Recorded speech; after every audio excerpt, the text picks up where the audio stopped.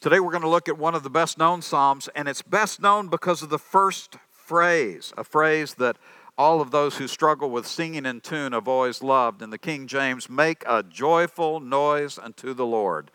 Many have made comments about it's for the atonal, those who can't carry a pitch in a bucket, those for whom singing is a labor of love, especially for those who hear them. This is a psalm that in the King James translation has always been a source of joking and of joy because it seemed to start with a command to do the best you can as you sing the Lord. I will say that as we look at it, we'll find that the King James translation is a little confusing. That's not exactly the point of it, but it still causes us to smile when we hear it. This is a psalm that calls the worshiper to joy, to a joy that comes from the depths of who they are, but is expressed with actually loud music and proclaiming. Verse 1, shout for joy, the NIV says, a better translation in my opinion. Shout for joy to the Lord, all the earth, and worship or serve the Lord with gladness. Come before him with joyful songs. Notice the emphasis on joy. Joy is something that is not always expressed in our society. We tend to be a more reserved society. You go into other societies around the world or in other parts of America, and you will see a more exuberant expression of joy. When I think of expressions of joy, I think of circumstances where there is a high sense of anticipation. There is often a joy that you can almost feel when it precedes a very happy wedding. You come into the room and there is smiling and there is anticipation and joy because the sense of happiness that will come for the bride and groom as they join together. But perhaps the best anticipatory joy that I can think of is of all things before a sporting event. When I was at the University of Texas, one of my favorite memories was walking through campus before a UT football game. There would be guys playing their stereos out of their windows with Texas Fight, one of those great fight songs because it only has two words, Texas Fight, Texas Fight, Texas Fight. It's one I could remember. And it was one that there was this sense of great joy before the game. Not always after the game, but before the game because of the anticipation of what would happen and the believing that if we won, we'd been on the winning side. But where I really experienced was visiting our daughter and son-in-law in Munich, Germany, because we like football, but in Europe, football, or what we call soccer, is on a whole different level. We were in the subway one night, and FC Bayern had a game. And all at once, I was absolutely convinced that a riot had broken out. In that enclosed sense, the noise was ear-splitting. It sounded like, it just sounded horrible. It was so loud and intense, and of course I couldn't understand any of it. And we turned the corner, and there are 100 FC Bayern fans. And the game hadn't started, but they're going nuts. They're screaming. They're singing the FC Bayern fight song, I guess, whatever song it was. And it was ear-splitting. Now, some of the singing may have been lubricated by good German beer, but the point is they made a joyful sound as they prepared to go see their favorite soccer or football team go play. Why would they do that? The game hadn't even started. What is it that makes anticipation of something like that so intense? Well, it is anticipation. It is the belief that I'm going to something in which I will share that touches my very identity and impacts my life. In other words, when I go to a sporting event where I believe my team may win and I love them so much, and by wearing their jersey or singing their song or whatever it is, and by going, I identify with them, and when they are victory, I become a winner, so that I go with loud joy. I think that's what Psalm 100 is calling us to do. It says, when you go toward the Lord, shout for joy. all the earth, anticipating what the psalm will say about him.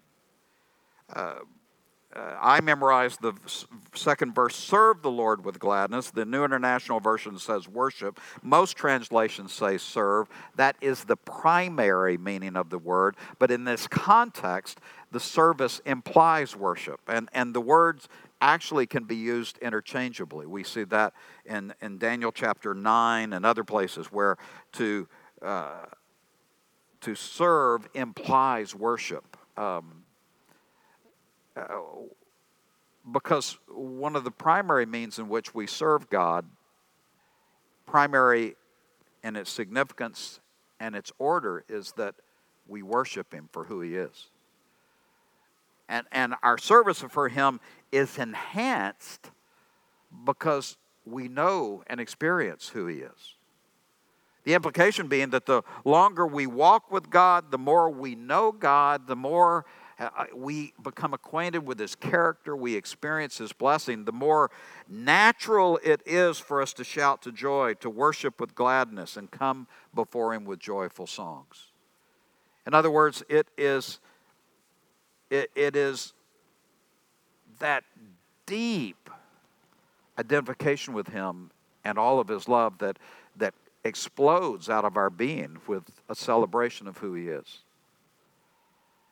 And it's sort of ironic to me that in the American and Western world that kind of joy is most often expressed in an athletic contest. That one of the few places that we feel so identified with it and so enthusiastic is in a game.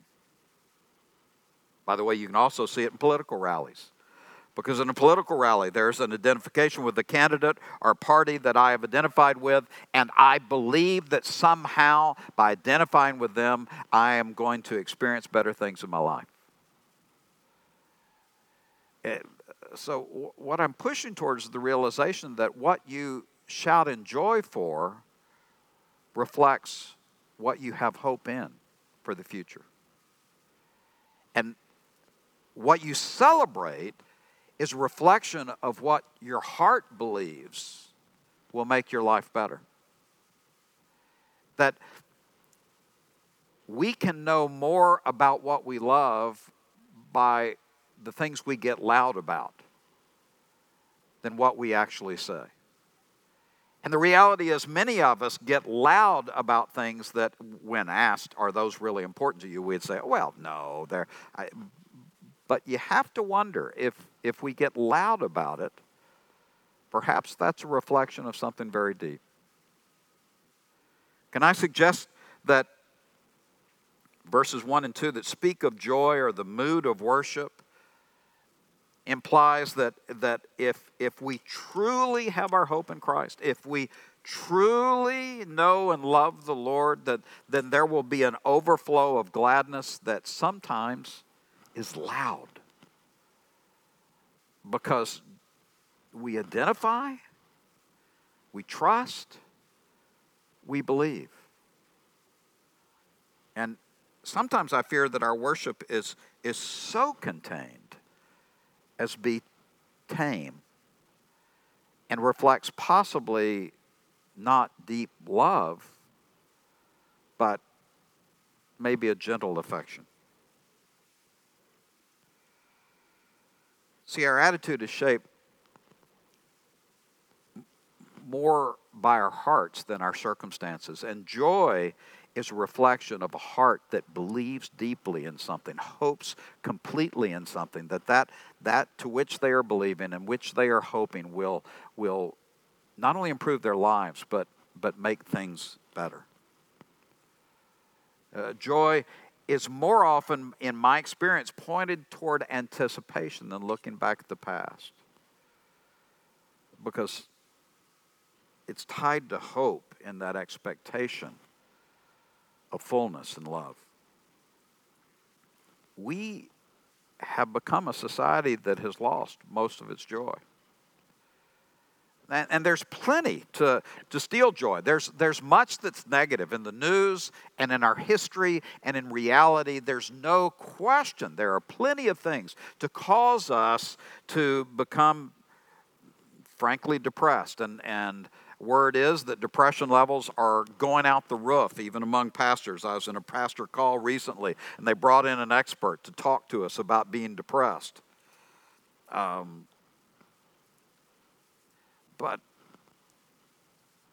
But joy rises above the circumstances because it has hope, not in its circumstances, but in something much greater.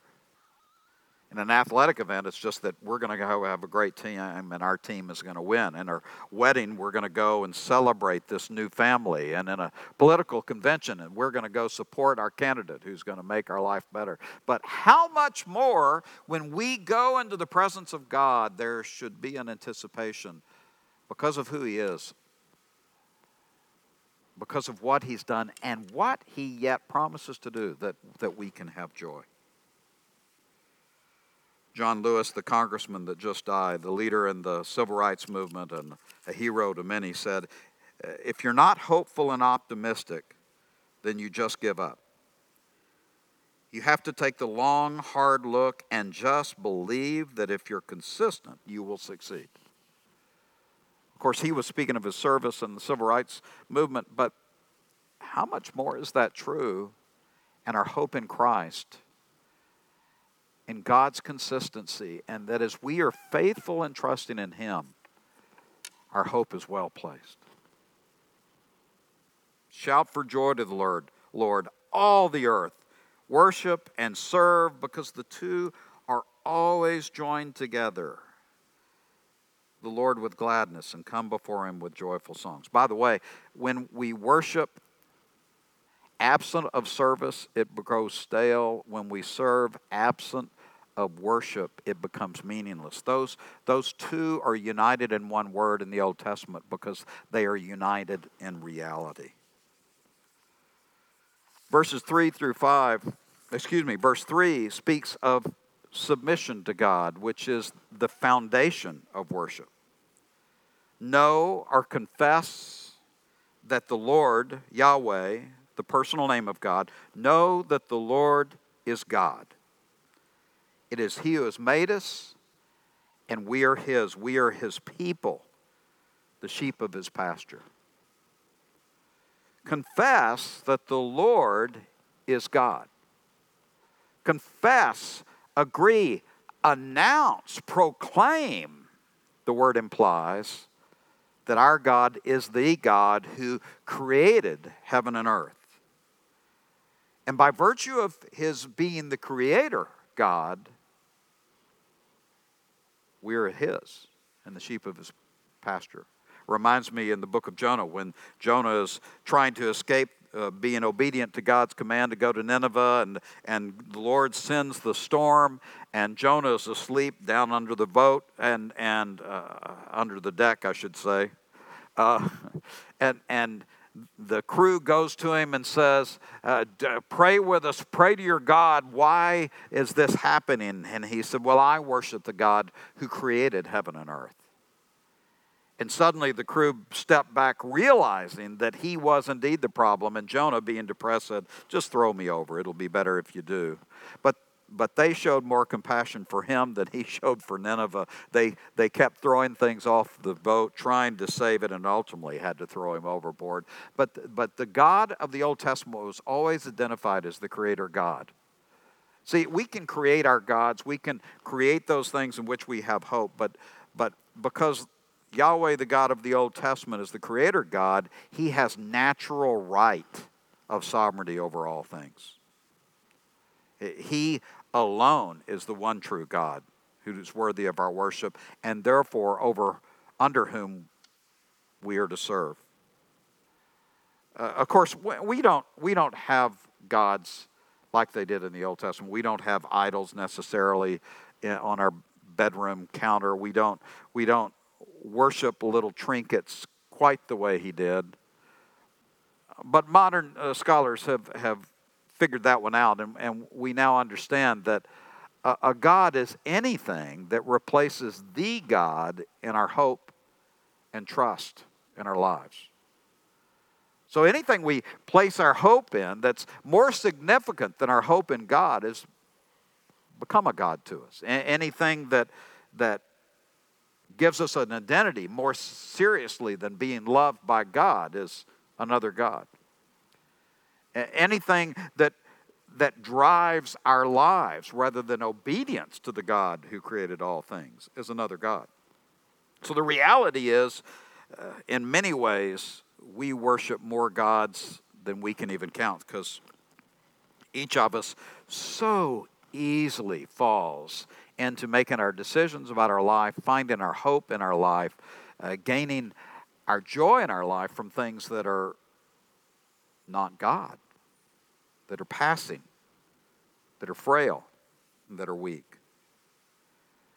Jesus himself said, if you love me, you'll keep my commandments. In other words, one means of determining who our God is what we obey. And he said, if you truly love me, you'll obey me. That is a natural outgrowth of recognizing him as God.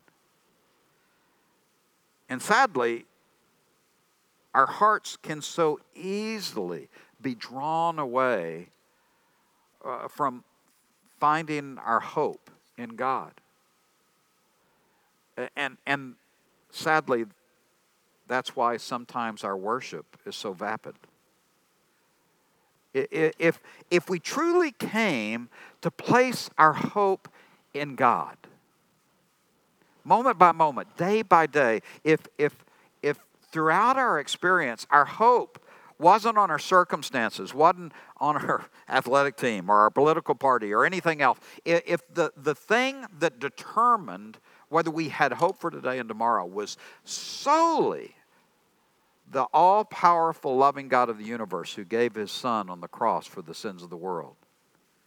If the more we come to put all, if I may say it this way, all of our poker chips on him and not on everything else, the more he becomes the focal point that determines our joy, the more we experience the joy that comes from him, and the more natural it is to have worship that is a spontaneous eruption of that joy. That because it is something we can't help but do.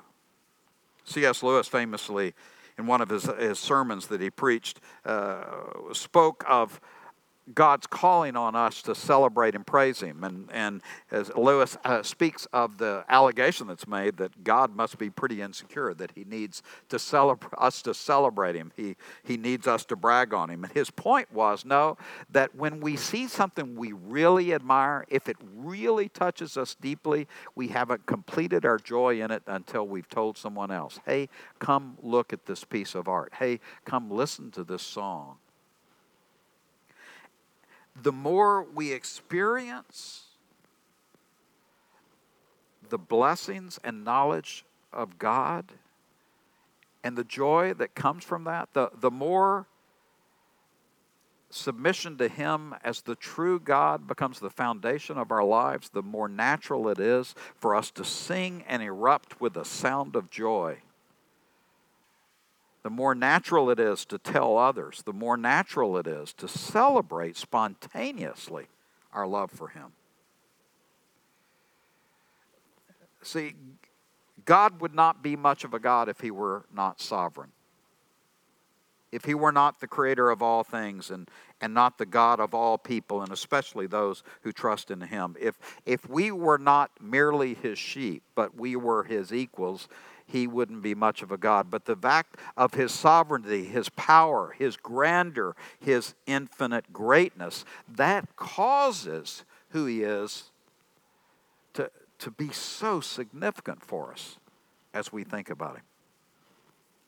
J.I. Packer died this week. I met J.I. Packer years ago. I was teaching a Sunday school class at a Presbyterian church in Dallas, and two of the members of their class were honored in his first edition of his book, Knowing God. And so when he was in town, they came to me and said, would you mind letting J.I. Packer teach your Sunday school class? And I thought, well, it'll be a step down for me, but sure, we'll let J.I. Packer teach. It was a great experience. He was a humble scholar, a kind man.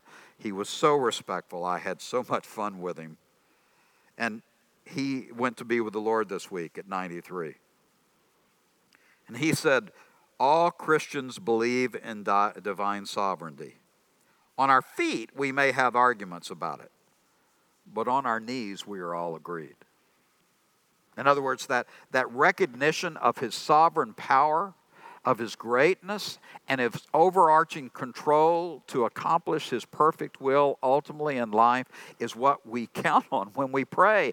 And it is what causes the eruption of true worship when we sing in joy. We sing for joy because we trust his great power. And coupled with his perfect care, we know that trusting him is worthwhile, and we know that we can love him. So shout for joy to the Lord. Serve the Lord with gladness. Come before his presence in joyful songs. Know that the Lord is God. It is he who has made us, and we are his. We are his people, the sheep of his pasture. Jesus makes a strong point that even though there are many sheep, the good shepherd loves everyone individually. That sovereign God who made all of the universe, as vast as it is, knows each sheep, and the sheep hear his voice, and we know we are loved. Again, that's why we come into his presence with great joy. By the way, some have said this psalm is primarily directed at the Israelites coming specifically to the temple for worship, if it was pre-exilic in its writing. And certainly that is part of it, because he, in verses 4 and 5, will refer to entering his gates with thanksgiving and his courts with praise. Clearly an allusion to coming to Jerusalem on those three great festivals when the nation of Israel would come for particular worship. But may I suggest to you that when you read the Psalms, while there is always often allusion to the temple worship, that never negates private worship, or the worship of a family, or of a community. That worshiping and shouting for joy and enjoying God's character and his sovereignty, his love, is not something that we cordon off to one little portion, part of one day of our week. But when you read the Psalms, you realize that it is intended by God to be a lifestyle, a part of our private life, our private worship, and our worship as we go through life. So he begins with a call to spontaneous eruption of joy. He then builds the foundation of our worship, and that is the sovereign power of God to which we are called to submit. And then in verses 4 and 5, he points to gratitude. Enter his gates with thanksgiving and his courts with praise. Give thanks to him and praise his name. For the Lord is good. His love endures forever, and his faithfulness continues through all generations.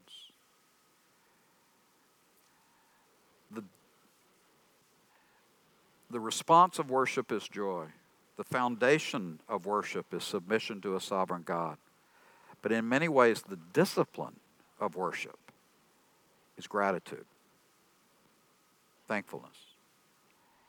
How do we keep the character and blessings of God ever before us, so that when we anticipate being in his presence, we anticipate serving him in our lives, there is that natural eruption of joy? How do we maintain that awareness of his character and his actions so that our worship is not just a add-on, an asterisk to our life, but in fact is an outgrowth of how we live our lives all the time? I'll submit to you that verses 4 and 5 tell you, by thanksgiving.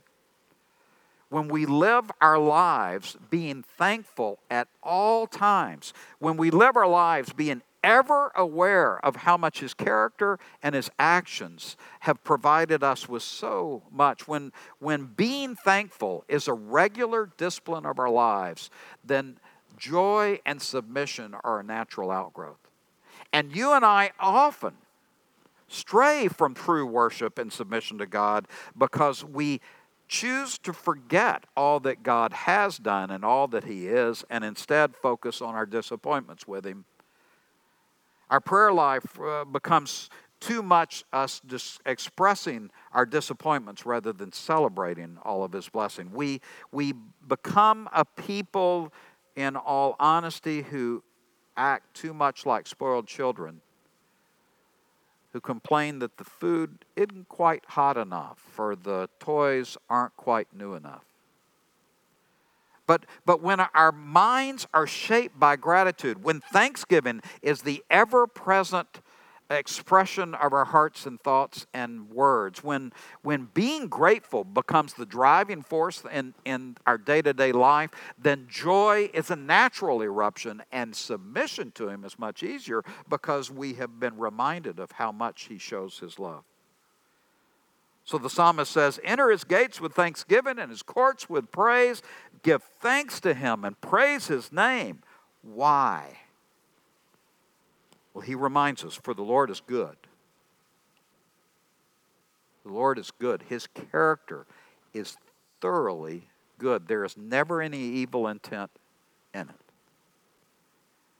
And His love endures forever.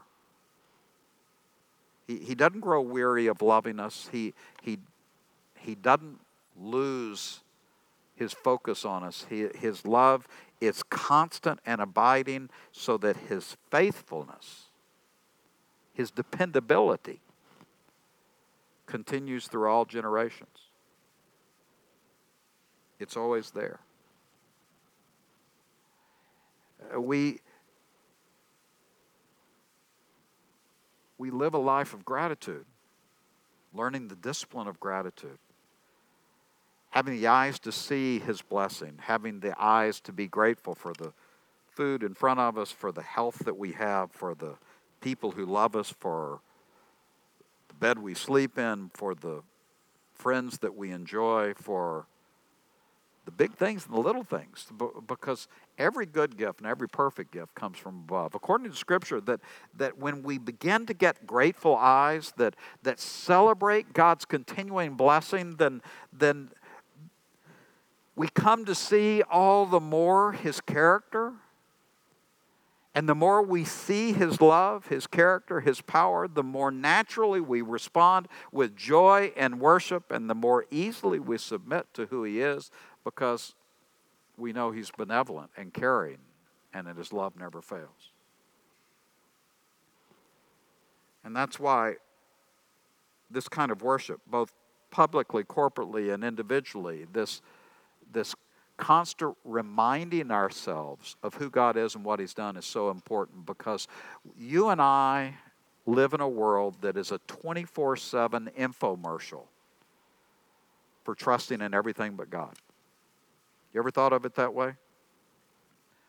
I'm one of those men that loves to get hold of the channel changer and, to Julie's chagrin, starts finding really weird things to focus on. And I have a couple of times gotten her on an infomercial, and I won't say her response is violent, but she's not happy with me. But you know how infomercials are. They just beat you down so that before long you're willing to buy 20 paring knives because they've just got to be that good. I mean, you watch and they come at you from all and they're beautiful people telling you that the paring knives changed their lives, and they wear you down with beating you up with all the reasons this is so significant, and before long you're willing to buy. We live in a 24/7 infomercial by the world that tells us all kinds of other gods will bring us joy and meaning in our lives. Whether it's sexual pleasure, or having more stuff, or buying more things, or celebrating more something. The reality is we are constantly being bombarded by an advertisement for other gods. And sadly, because we take our eyes off of God way too much, we begin to seek our joy in that soccer team or that football team, or buying that stuff, or having that experience. We begin to take our hearts and minds off of the one alone who is always faithful to us. And by diverting to those other gods, we take our eyes off of him, and then we come and we worship. Praise God from whom all blessings flow.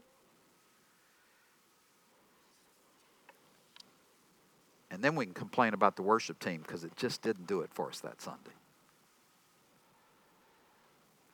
But in the Psalms, in Scripture, in reality, public worship is just the culmination of a life that is drenched in gratitude for all that God has done and all that he is.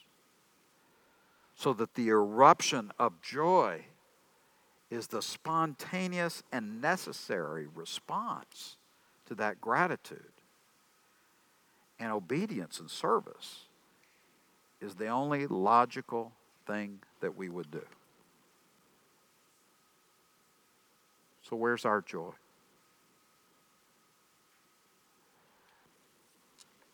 What have we placed our eyes and hope in for joy? What do we scream about? And whom do we serve? I urge all of us to make grateful response to who God is something that so informs our thoughts that we cannot but speak with joy for who God is and all that he's done. Please pray with me. Father, we worship you today, not out of duty, but out of joy. We celebrate you today because of who you are and what you've done. We confess you today because if we didn't, the stones would. You are the great God, creator of all things, and because of that, and because of your faithfulness and love, we cannot help but shout with joy to you. Lord, forgive us that we so quickly turn our hearts and minds to other frail gods, looking to other things for our joy, to other things for our fulfillment, our identity, our meaning, when the eternal God of the universe made it possible for us to know you through the death of your Son on the cross. Lord, help us to be so grateful for who you are and what you've done that real, joyful worship and submission is the natural response. It's in Jesus' name we pray. Amen.